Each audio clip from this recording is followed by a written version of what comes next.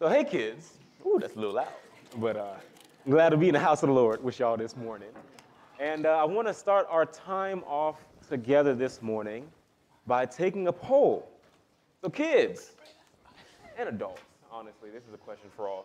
Raise your hand if your parents have ever tried explaining something to you, and instead of you getting it, it made you more confused.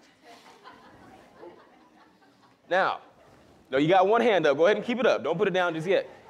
If, now, your parents saw your confusion and they tried to explain it to you another way, and your response was, okay, yeah, I got it, or yeah, I understand, but internally you were still like, oh no, I'm so lost. I want you to put your other hand up too. All right, I think I should see everybody's hands up in this type of situation.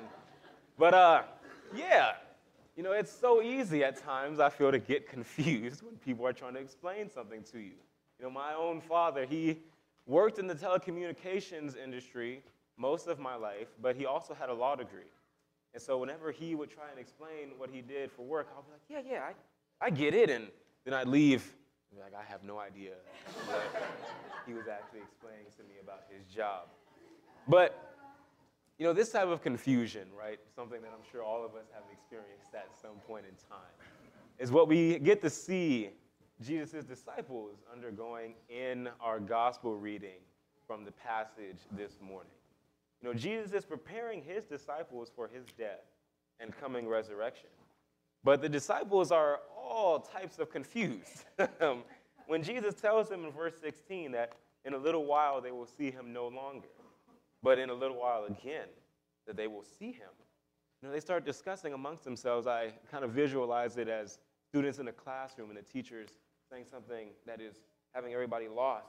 Like, hey man, did you understand what he said? No man, I didn't get it. I was trying to take notes, but I think that we might just both be lost. Oh, okay, well, we'll figure it out later.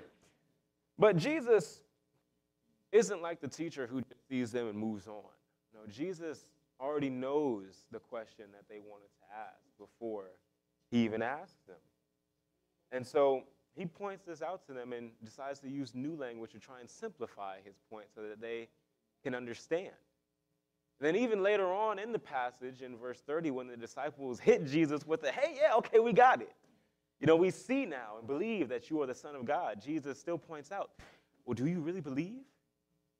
Because even now that you're claiming that you have full understanding, I know that in just a short little while that you're going to leave me. I know that in just a short little while that you will desert me.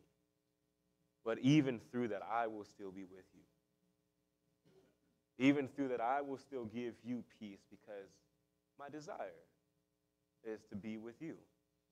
And so what we get to see in Jesus being the one who knows all of our questions before we ask them is that he reveals to us the heart of the Father. You know, he shows us truly how patient, loving, and kind the Father is with us. That he's already aware of every need that we have, every question that we could ask, every concern that we could bring forward. And just as he was with his disciples, he is with us. He desires to walk with us through our confusion. He desires to walk with us in growing in our understanding, especially when it comes to his word. And so kids and also adults, this is what I want y'all to take heart in today. Trust that Jesus knows what you're thinking before you even ask him, and that he desires to help you grow in your understanding of him and help you walk in his love.